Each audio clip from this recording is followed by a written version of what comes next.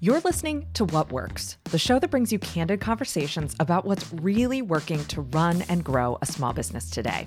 I'm your host, Tara McMullen. Today, we're kicking off a month focused on scaling up. We're examining the misconceptions, the assumptions, the biases, and, of course, the many ways that small business owners today are scaling up. And no, this is not a month all about online courses or apps. If you've been thinking about how your business can have a bigger impact, serve more customers, and make you more money, but you're at a loss for how to do that without running yourself into the ground or sacrificing your values, this month is dedicated to you. And to start this month, I have a confession to make. I started a new company, a second company, and I started it with someone you know, my husband and the producer of What Works, Sean McMullen. We're approaching the first moves in this company completely differently than when I started my own business almost 11 years ago. And to sum it up, we're starting with scale in mind from the get-go. And to be honest, the idea of scaling up snuck up on me the first time around.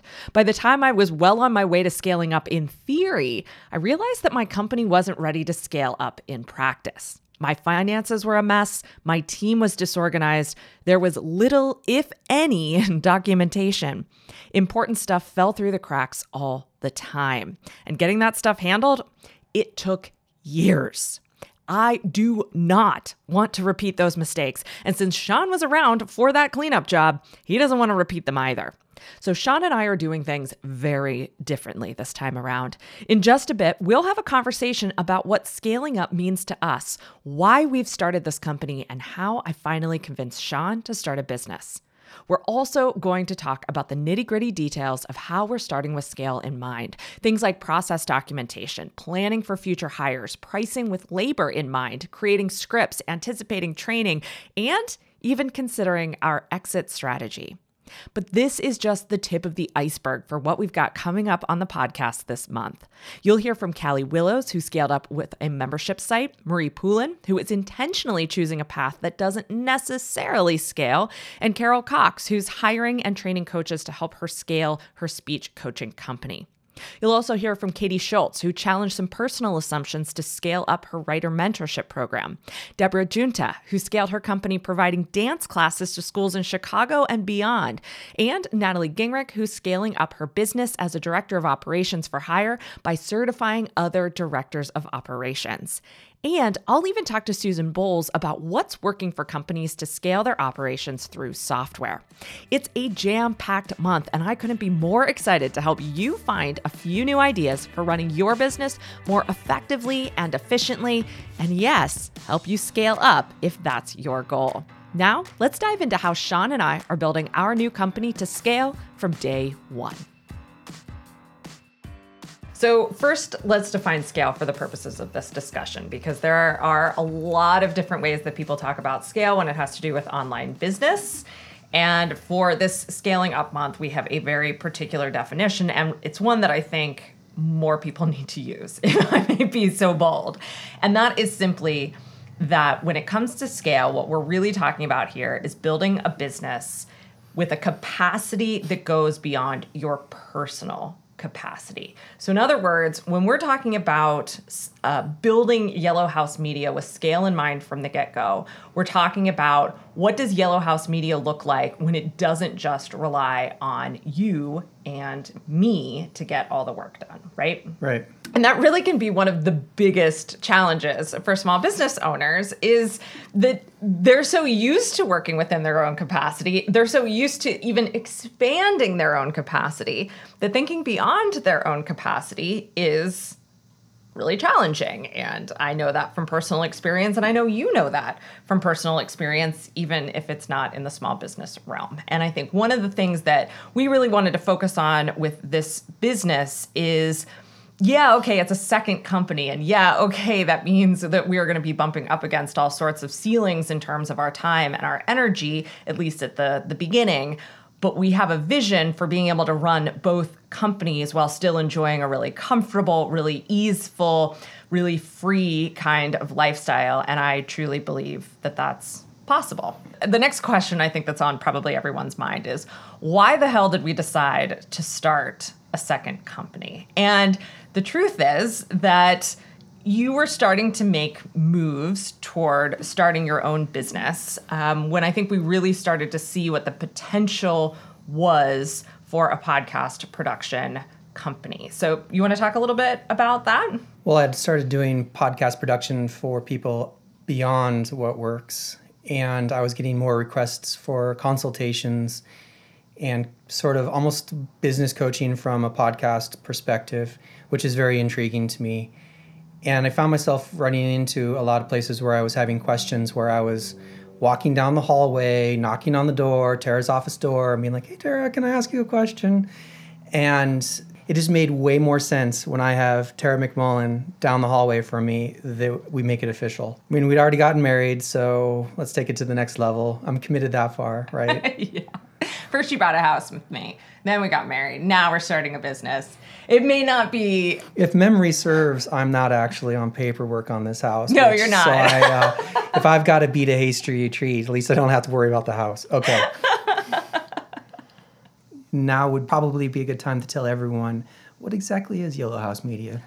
So Yellow House Media is a podcast production agency and consultancy. And the opportunity we saw in the market was that there are plenty of people out there doing audio engineering, editing, production for podcasters. There are plenty of people creating show notes for podcasters. There are plenty of virtual assistants and online business managers that you can hire that do the administrative part of running a podcast. But what we did not see anyone doing was content strategy for podcasting.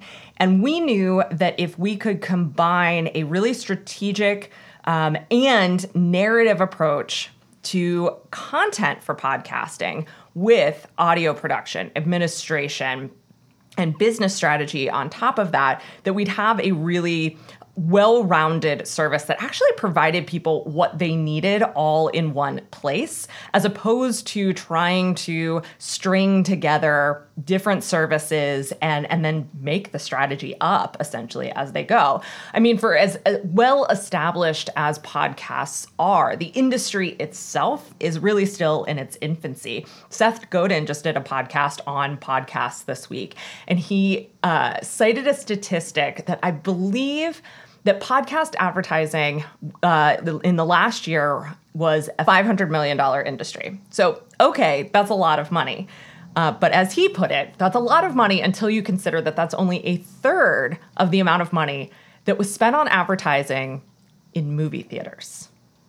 And so really, the understanding the business of podcasting, understanding what goes into a good podcast, understanding what people actually want to listen to, that no one's figured that out yet.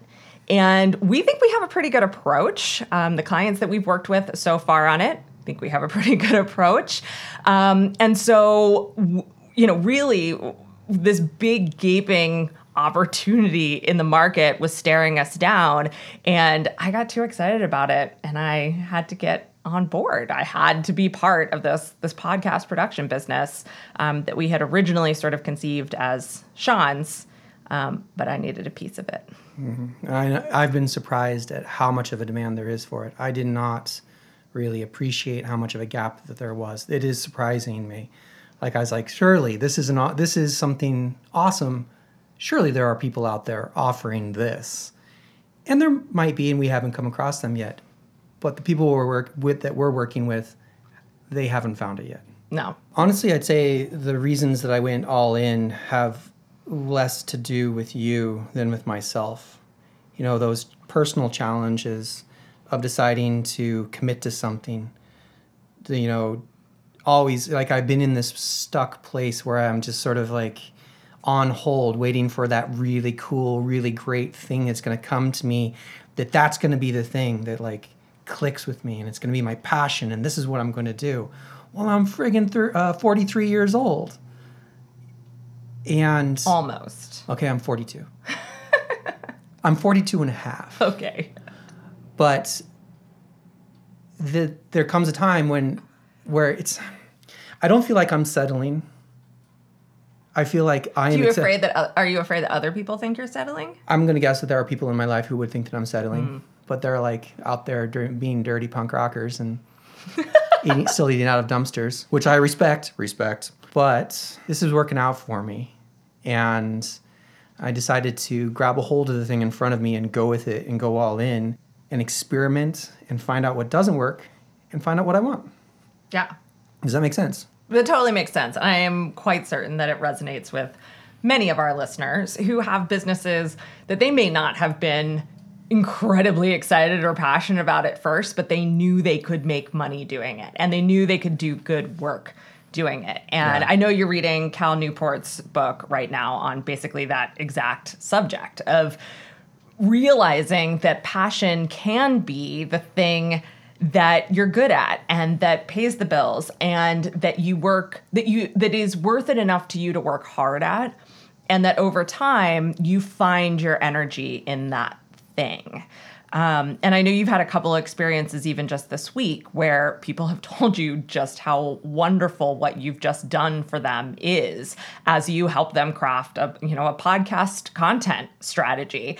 Maybe that doesn't sound super glamorous or punk rock to your punk rock friends, but like I said to you earlier today, I don't think there's any world or for any person where being told how wonderful you are and how much someone appreciates you and is grateful for the work that you've just done for them doesn't feel like $1 million. Totally. And in addition to that, this week I've been thinking back to the times in my life when I've had work that I felt really, really compelled by and work that I felt really passionate about. And these weren't things that I chose. These were things that sort of I got stuck with it, made the best of it. Not that I'm getting stuck with Yellow House, but I'm saying it's like sometimes these things sneak up on you. And instead of sitting around waiting for the next big thing to happen to you, maybe you look just right at what's right in front of you. Yeah. What your opportunities are right in front of you. Yeah. And in my case, right down the hallway. Okay, so we're going to talk about the specific things that we're doing in the business right now to start with scale in mind. Because like we said, we don't want this business to take over our lives. We don't necessarily even want to be doing this business for the rest of our lives. Just earlier today, we were talking about, maybe having like a 7-year plan for this business. And we're going to talk about what that looks like, and we're going to talk about what that means for how we're starting and where we see the business going in just a minute. But first, a break for our What Works partners. What Works is brought to you by Mighty Networks. Let's make this fall the season you embrace simplicity for yourself, your business, and your customers. Enough with all of the apps and workarounds. It's time to bring your business and your customers together in one meaningful place online. That's where Mighty Networks comes in. When you start your own Mighty Network, you're creating a home for your business and your customers away from the hustle and bustle of traditional social media and free from the convoluted workarounds of the online education and coaching space. You suddenly have one place for your customers to hang out and meet each other, one place for your online courses, programming, or content, one place for managing your payments and customer database. Pretty simple, right? Here at What Works, Mighty Networks has drastically simplified our business. Our Mighty Network has given us a way to deepen our relationship with our customers, build stronger foundations for our company, and create the potential for almost unlimited recurring revenue. Ready to simplify your business? Give Mighty Networks a try today. Start absolutely free of charge by going to mightynetworks.com. That's mightynetworks.com. What Works is also brought to you by the What Works Network. There's a lot of hype out there about running and growing a small business today. It's exciting, it's sexy, and the algorithms at our favorite social media sites, well, they're delivered to bring us those exciting, sexy headlines. Grow your business to 7 figures in 7 weeks. How to 10x your followers overnight.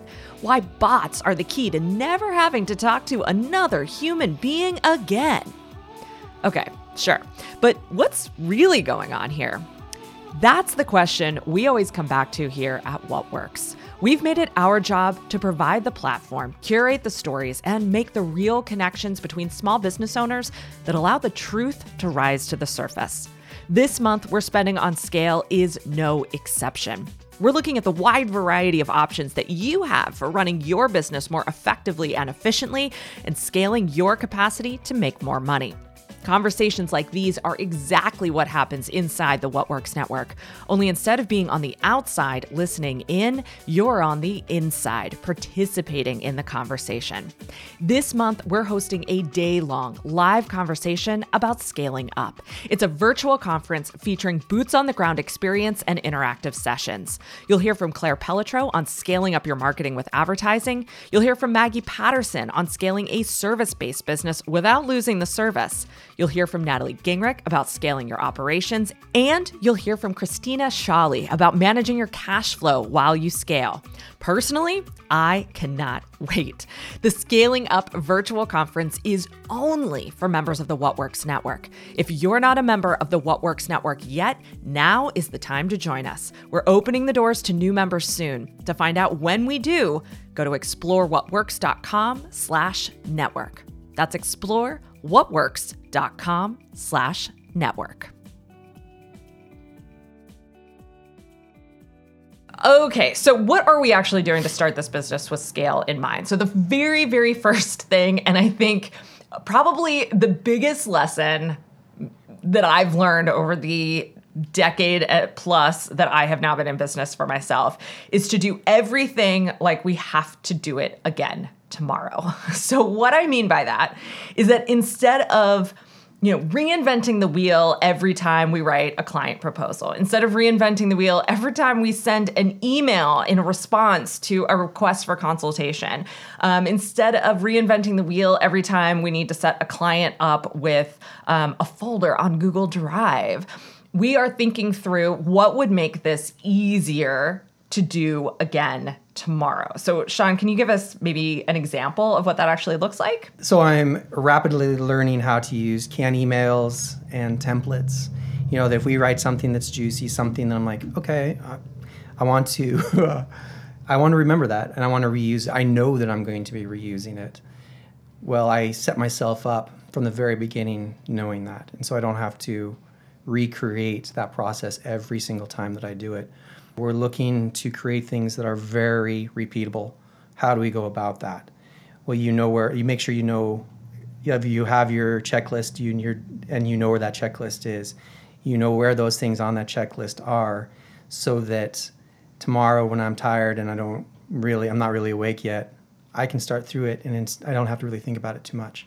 Very repeatable. Yeah, exactly. So the very first time we put out the call for potential clients and made an offer, we got a whole bunch of inquiries in right away, which goes to show proof of concept, first off. But second of all, so I had 5 emails I needed to respond to, which I had not planned on responding to that day because I was not fully in the mindset of running a second company yet.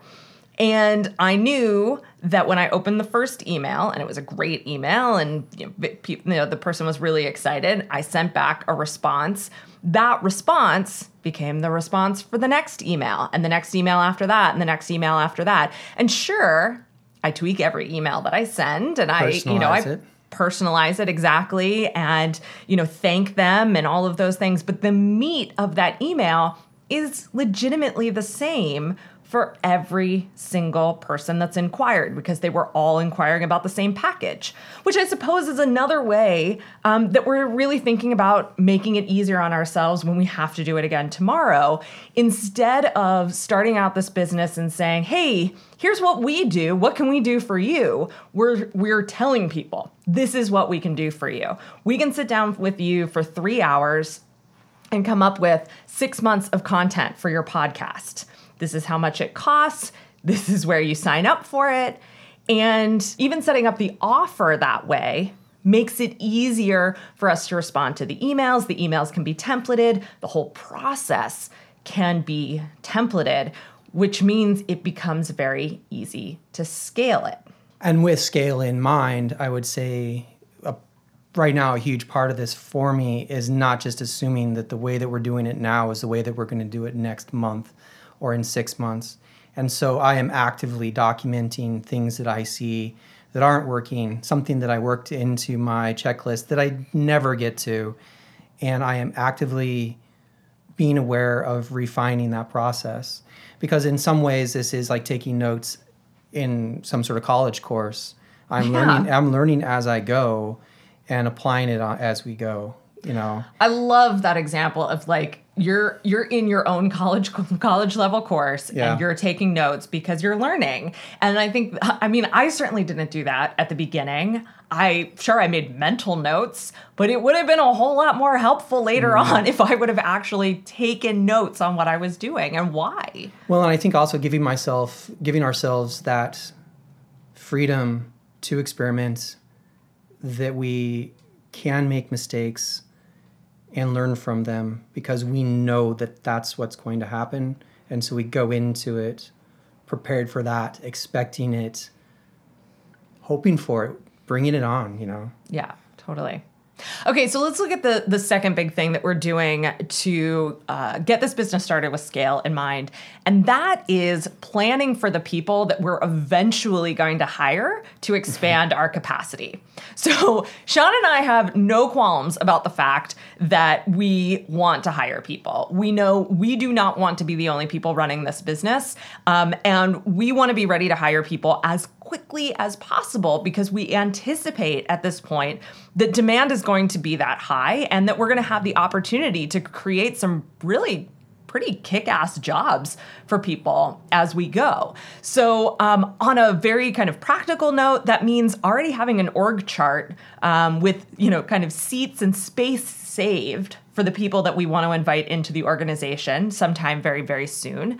And taking notes in as we document to see knowing now where I would hypothetically want such and such a task to fall into that chart. Exactly. But the other thing that we're doing, which I'm actually really excited about, is actually scripting out the process that we follow with clients. So like I just mentioned that we have this 3-hour kind of intensive podcast content strategy package.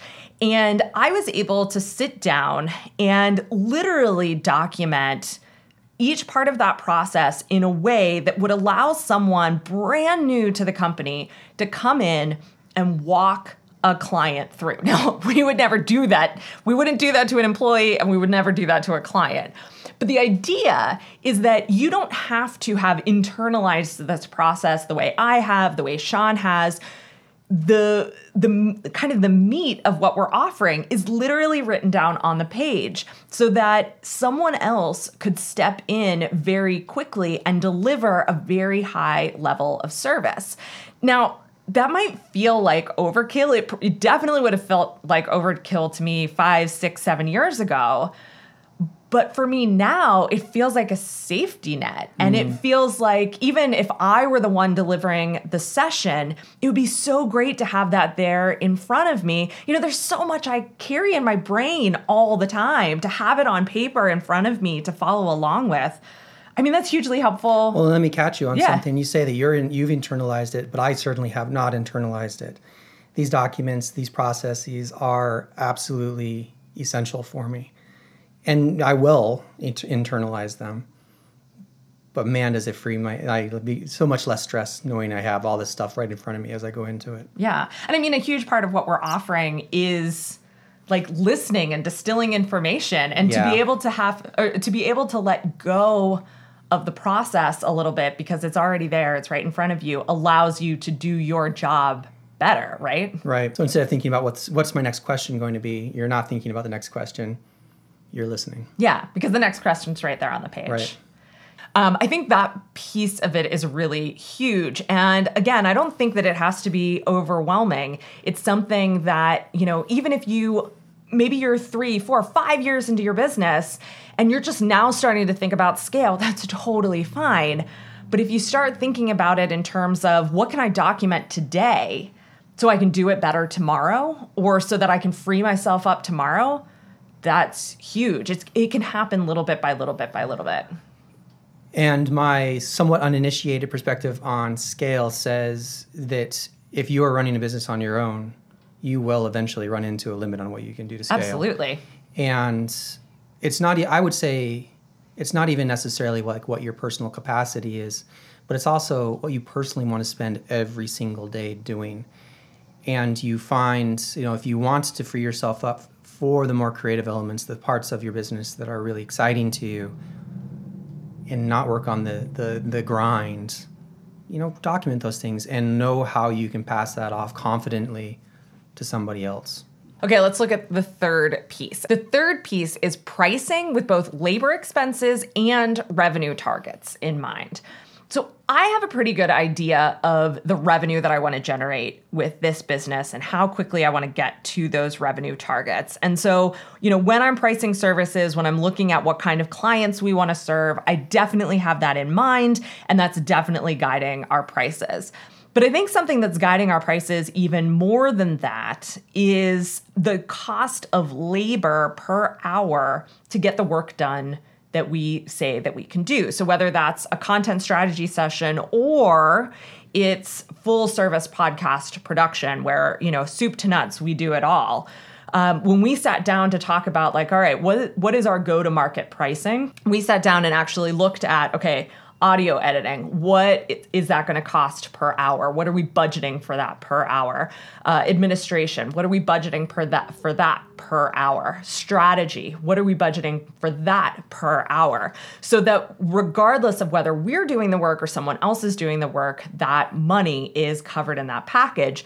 And then of course, we're looking at profit on top of that, because I know one of the big mistakes I made at the beginning, and one of the big mistakes I see small business owners make all the time, is conflating profit with owner labor. Owner labor and profit are not the same thing. You should be getting paid profit to own your business. Owning a business is awesome, and you get paid for just owning it, for taking the risk, for putting the capital, whether that's, kind of energetic capital, time capital, or financial capital, for putting that capital into your business. You should be getting a return on that. That's what profit is.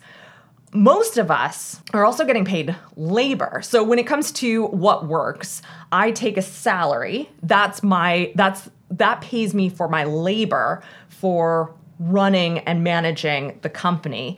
And I get a profit distribution from the company. That's the money that I make owning the company. That's just, for the value that the company creates and for the skin that I've put in the game, that's my money. For the risks that you take on. Exactly, for the risks that I've taken on.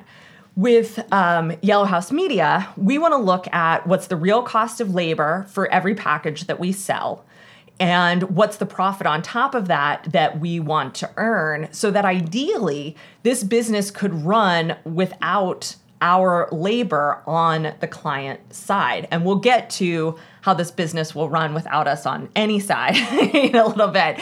But what we really want to work toward is running the company and having other people deliver the service. And so from the get-go here, we're budgeting for those things. Now, I will fully and totally admit that because we're in the startup phase, those numbers may not be 100% accurate, right? We don't know that the pricing we have, we don't know that the pricing that we've set is correct.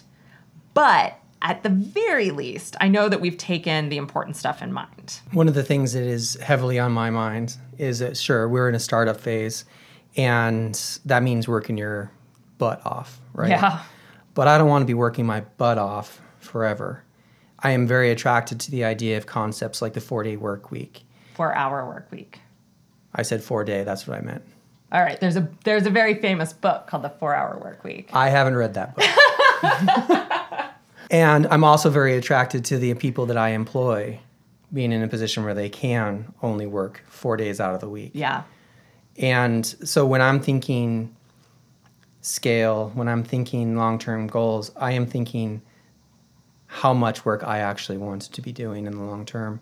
And so I think we're in a very luxurious position where we can now make that decision and design things with that in mind.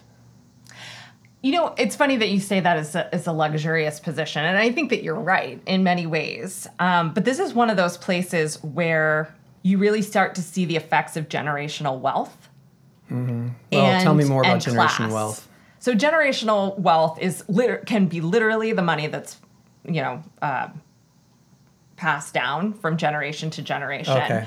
But there's also an element of generational wealth that's sort of experiential and knowledge-based. Mm-hmm. And so, I've talked to Megan Amen here on the podcast about how she grew up in a business-owning household. Mm-hmm. And so that the way that she has approached her business from the get-go has been completely different than mine, because she brought with her her father's mindset around money and investment and pricing. I guess mostly money, but no, all sorts of things, labor, ownership. She brought that all with her. I didn't have that. My mother was a business owner, but in the sense that she worked her butt off to earn very, very little, right? Like I didn't get to inherit a true business owner mindset. She was an employee of her home business. Exactly. And so essentially in starting the second company, what we've done is shorten the cycle of generational wealth so that we're building this business based on the wealth of knowledge, certainly some financial capital, certainly some like organizational and like network capital that I've developed over the last 10 years. And I think that's the luxury that I'm speaking to. Yeah. I mean, it's privilege, really. Right. And for sure, on multiple levels. And I would say one of those privileges is we get access to your mistakes. Yes, absolutely. Yeah. So many mistakes. So many mistakes. I talked about some of them already. Okay. So let's, this rolls straight into the next piece, which is we're thinking about exit strategy right now. Mm-hmm. And certainly exit strategy was not even a phrase that I knew in 2009 when I started my business. I had never heard of exit strategy before. Like I knew Never even heard of it. I don't think so. I mean, I certainly knew that companies got bought and sold, but I didn't realize that was like, that you had a strategy for that. Mm-hmm. I didn't realize that that's what people worked for, right? When a bunch of tech bros take some venture capital down in Silicon Valley, their goal, literally from the get-go, is to get someone to buy that company for as much money as possible, as quickly as possible. Because that's how they make the most money, and that's how they get to go off and then become venture capitalists themselves or angel investors or whatever it is that they want to do with that nice little windfall. Now, that doesn't always work out. And there are all sorts of other exit strategies. There's the exit strategy of like passing a business on to your child. Sure. Right? Which is incredible. There's also, I wouldn't necessarily call it an exit strategy, but it's certainly a way to exit the day-to-day operations of the company, which is simply hiring to replace yourself. Mm-hmm. And not just to replace yourself as the service delivery person like we've already talked about, but hiring to replace yourself as the CEO or the director of operations. And that's something that a lot of people don't think about. And then literally leaving the company other than continuing to own it and getting paid that profit distribution, even though you're literally not doing anything for the company now other than continuing to hold that risk. I mean, yeah, that's one of the questions I wanted to ask you. So at that point, you stepped back that far, but the risk is still on you, right? Certainly. Yeah, so you haven't given up complete responsibility. You still carry a large amount of responsibility. Yeah, absolutely. Absolutely. And imagine that's why some people choose not to just step back. They choose to sell. Yes, because when you sell, then you don't have that responsibility anymore. Yeah, absolutely. Well, that's something we'll have to talk about in 7 years. Yes, it is something we'll have to talk about in 7 years. Yeah, but I don't know exactly what our exit strategy is going to be yet. We certainly have not chosen a particular goal of stepping away versus selling versus passing the company on versus some other thing that I don't know about yet, maybe. But we do know that we will want to exit this company in some way at some point. And the more we can do to set up the finances, the offers, the process documentation now, in a way that makes sense for someone to come in and see the company as an asset, the more we can do that now means the easier it's going to be to walk away when we want to walk away. Yeah. I think where we want to leave at least this portion of the conversation is that just because we're thinking about scale right now doesn't mean we're actually scaling up right now. You are doing the service delivery. I am doing the admin, essentially, a lot of it anyway. I'm doing client communications, sort of some client management as well, or account management. And so I just want to make the point that just because we've started this business and just because like we're talking about now that we're starting it with scale in mind, it doesn't mean that we've gone out and hired a team of people. It doesn't mean we've gone and made huge investments. We are willing and able to put in the sweat equity right now to figure this stuff out, to document all of it, and to do the work until we have that system down in a way that allows us to bring more people in and allows us to scale up our client capacity as well. I mean, that doesn't mean that we haven't had conversations about what those people look like and even putting together a short list of who those people might be. Absolutely. We are definitely having that conversation and we are making those plans. But no, we're still definitely in the sweat equity phase. As it is 5:30 on a Friday afternoon before Labor Day. And we're going to work every day this weekend. Maybe not every day. So I think last but not least, I want to talk about some of the things that we didn't do getting started. And maybe like for you, if you want to think about some of the things that maybe you thought you needed to do to get a business started, or some of the things that like you were afraid you might have to do to get a business started. But the first thing I want to mention is that we did not invest a lot of money in a website. How long did it take me to build our website? I'm not sure. It seemed like maybe 20 minutes. It was a little longer than that. You work really fast, Tara. I do work really fast, but I think it was about more like 2-3 hours. Okay, let's call it that. Yeah, so I built the website on Squarespace. I used one of Squarespace's templates. I customized it not a whole lot. I created our logo on Canva. Yeah, and I guess what you're getting at is that we didn't spend time sweating over details that would slow us down. I mean, like... Yeah, that's a great way to put it. Yeah, I mean, just freaking do it. Maybe that this isn't the website we're going to have even next week. But don't tempt me. No, I know. But the thing is that if we're going to spend all of our time sweating over every little detail, it's going to take a long time for us to get there. Yeah. Our goal from day one was bring clients in the door. Right. We can't develop the process. We can't document the process. We can't hire the people we want to hire and fill the need that we want to fill if we're stuck on a website. I mean, I was ready to go forward without a website, but having a website makes a lot of sense. Yeah, I mean, I totally would have gone forward without a website too, but my people are going to want to know where's the website. And it really doesn't take that long to get a good-looking website. No, it doesn't, and that's the point that you're making. Yeah, absolutely. I think I already said that I built it on Squarespace, but that was a change for me. Like, I knew... Where have you built it before? Always on WordPress and always, on our own hosting and stuff. And I didn't even want to mess with that this time. I was like, sure, I'll pay someone $20 a month to make it really easy for me to get this first website off the ground. And I'm thrilled with it. I think it looks great. Can we take a minor detour? What are your thoughts on... So we could hire somebody else to do it, right? Yeah, exactly. And those people might even we might even pay people to build it on Squarespace. Yeah, sure. You can certainly people do that, right? Oh, yeah. What are your feelings on the value of the time spent hiring somebody for Squarespace, for example, versus investing the time and learning how to do it yourself? Because again, speaking of luxuries, you saying it took you 3 hours to build a website. It would have taken me 3 days. Because of our level of his experience. Yeah. Okay. So this could be a whole other podcast episode, but I will answer in the shortest way that I think I possibly can. I'm sure our listeners would like to know, Tara. Yeah. So I am certainly not opposed to people spending really good money on a really good website. There is absolutely a time and a place for that. And I think that... maybe even within the next 6 months, that time and place for us may come. It also may not, but it might.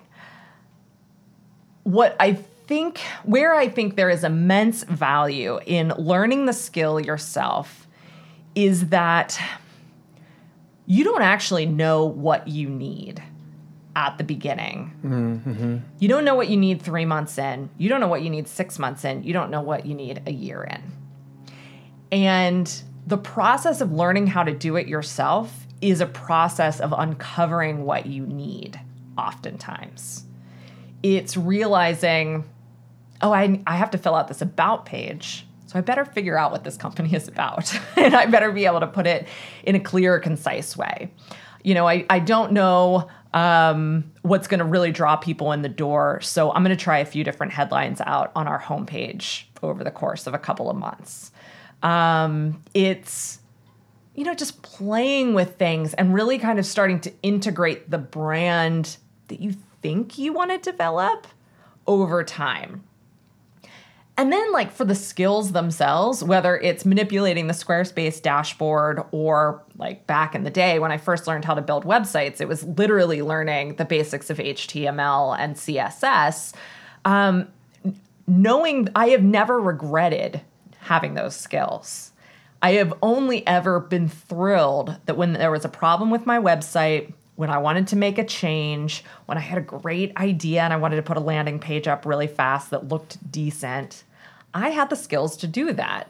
That's been a huge benefit to me. And I think that we often overlook those side skills and the value that they bring. It's one of the ways that we are able to capitalize and subsidize our businesses in the early stages and even beyond. You know,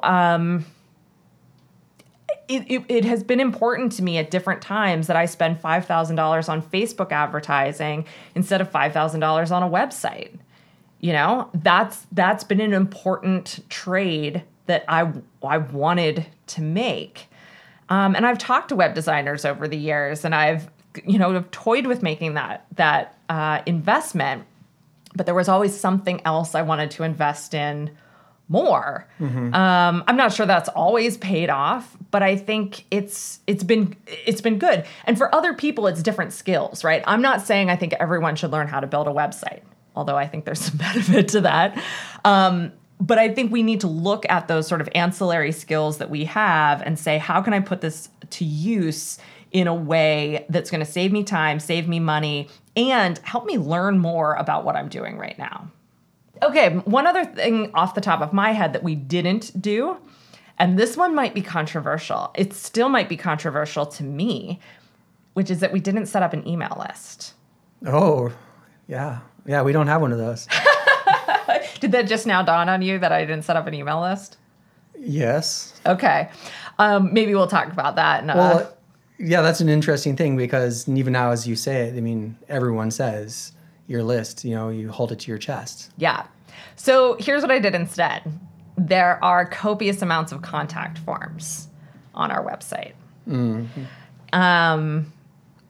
And the reason I opted for contact forms instead of an email list form is that I really only right now want to talk to the people who want to hire us right now. Okay. Because those are the people that are going to inform the direction we take this business. Yeah. I don't have the time or energy or even real desire right now to send emails about podcasting to an email list. And sure, am I maybe missing some people who might become clients later on? Sure.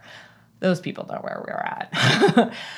But by having that contact form, it forces people to say, no, I need this right now, or yes, I want this right now, or even just like, I want to talk to these people about whether I need this or not. And having those conversations is more valuable to us right now than having an email list. So you're saying that so someone's coming to our landing page and they've seen that, and we could have had something like subscribe now. Yeah. And we would have been getting 10 times more people, or even more. Potentially. But now we're getting increase, and when people are actually asking is this like a self-editing thing where people are they're self-selecting? Interesting. Yeah. So really, the emails we're getting in our inboxes are actually people who are actually interested. Yeah, and so the conversion rate on the contact form. There's something kind of beautiful about that. Yeah, so the conversion rate off the contact form is like I'd have to actually do the math, but I think it's like 90%. Yeah. Right? Of the people who have contacted us. Yeah, and right just now, just about everyone has speaking purchased. of capacity and scaling and things, and right now, considering that's about all we can handle. Yeah. Right now, and so we could have done this thing that's like considered to be industry standard. This is what you do, but maybe that would have caused us some problems. You mean in terms of, you think we could have sold more? No, we would have sold more than we were ready for. No, I think we would have sold way less. Sorry for bringing this conversation in that direction. No, that's fine. I can legitimately say that if we replaced most of the contact forms with subscribe to our email list forms, we would have sold less to this point. Really? Yeah. Can you elaborate on that? Yes, you are giving people the option of taking it slow. Oh, yeah. And like thinking about it. Whereas, right, it's not, because here's the thing. This podcast production thing, I know people need it. You know people need it. The thing is, people know they need it. And so when someone hops on our website and they read an article that we've written, and then they click on the services page and they're like, holy crap, that's exactly what I need. Like, I don't want them to second guess that and sign up for our email list and come back to that later. I want them to say, holy crap, I need this, which is actually what the submissions say, right? Or what the inquiries say. They say, holy crap, I need this. And we're like, great, how's next week? Or how's the week after? We can do this like right now. And I think there's something really powerful about that. One of the things I love about this process, the way that we've established it, is that there are people who are coming to our landing site or to our landing page, and they're saying, and they're not filling it out, and they're sitting back and they're thinking about it. But when they come to us, they're ready for us. Oh, that's such a good point, that we're not worried about all the people who are signing up for our list and not buying. Right, because we don't even know that they're there. So we don't smart. even know who they are. There are probably a lot of people who are currently at this very moment thinking about it, but they're not in our system. We're not processing that. Yes, that's such a good point. People worry about that so much. I had not even considered that. I know. So, like, if you get a active membership list, or you get a subscriber list, and I'm not exactly sure how you follow the activity of somebody who is subscribed to your newsletter. Yeah, I can literally see everything they do or don't do. Whether or not they open it up and read it. I mean, that's got to drive someone crazy to know you have 500 people who subscribe to your email, and 5 of them buy, or even open it. Well, more people than that that must just drive you crazy. It doesn't drive me crazy anymore, but it certainly drives me. I'm sure there are people for whom that keeps them up at night. Absolutely. Yeah. It just kind of like brings those people into your world who are ready to interact with you, and then it's not that we don't worry about those people who haven't made the decision yet. It's that we don't have to yet. There's often an assumption that there's a really long buying cycle on these things, right? And I think a lot of times when you're talking about a service that costs, $850, $1,200, $1,500, even $2,000 a month, which is what we're talking about with podcast production, the assumption is that it's going to take people months to make a decision about that. And my bet from the moment we put the website up was that it is not going to take people months. People are going to land on this and say, yes, that's what I've been looking for. And so the other thing that's happening with having a contact form up instead of an email list form is that we are getting to take advantage of that really short buying cycle where someone can see it, say, yes, I need that, say, tell me where to sign, take all my money, which has also been said to us several times. I think if we were really focused on building an email list, building out an autoresponder, even just thinking in terms of like, what's the sales funnel for this? We might assume that the sales cycle is longer than it actually is, when in reality, at least for now, the sales cycle can be really, really short. It can be an email, a phone consultation, a proposal, done. Okay, so let's just go back over, I think, the important points that we've talked about, because I know we've been kind of all over the place, but hopefully that was interesting and helpful. So first off, in order to scale this business from the get-go, we are doing everything today, knowing that we're going to have to do it again tomorrow, and that we want to do it more quickly and more efficiently and more effectively tomorrow. So that means documenting everything, making sure there's a process for everything, and just saving everything all in one place. The second thing that we're doing is planning for the people that we're going to hire eventually to help us grow our capacity beyond, the capacity that the two of us have. Third, we're pricing with both labor expenses and revenue targets in mind so that we're building the business that we want to have. At the same time, we're building in the payroll that we want to have to support that business. Fourth, we're thinking about exit strategy and all the different ways that could go down. And then finally, we're making sure to remember that just because we're thinking about scale right now and building for scale right now doesn't mean we have to scale right now. I do want to end with this. Sure. So I'm an extrovert who works from home. I love podcasts. And if you want to talk podcasts with me and your podcast, let me know. All right. That does it for this candid conversation about scaling up a business from the get-go. If you want to find out more about what Sean and I are doing with Yellow House Media, go to yellowhouse.media. What Works is a production of Yellow House Media. This episode was edited by me and Sean McMullen because we decided to share this with you at the last minute.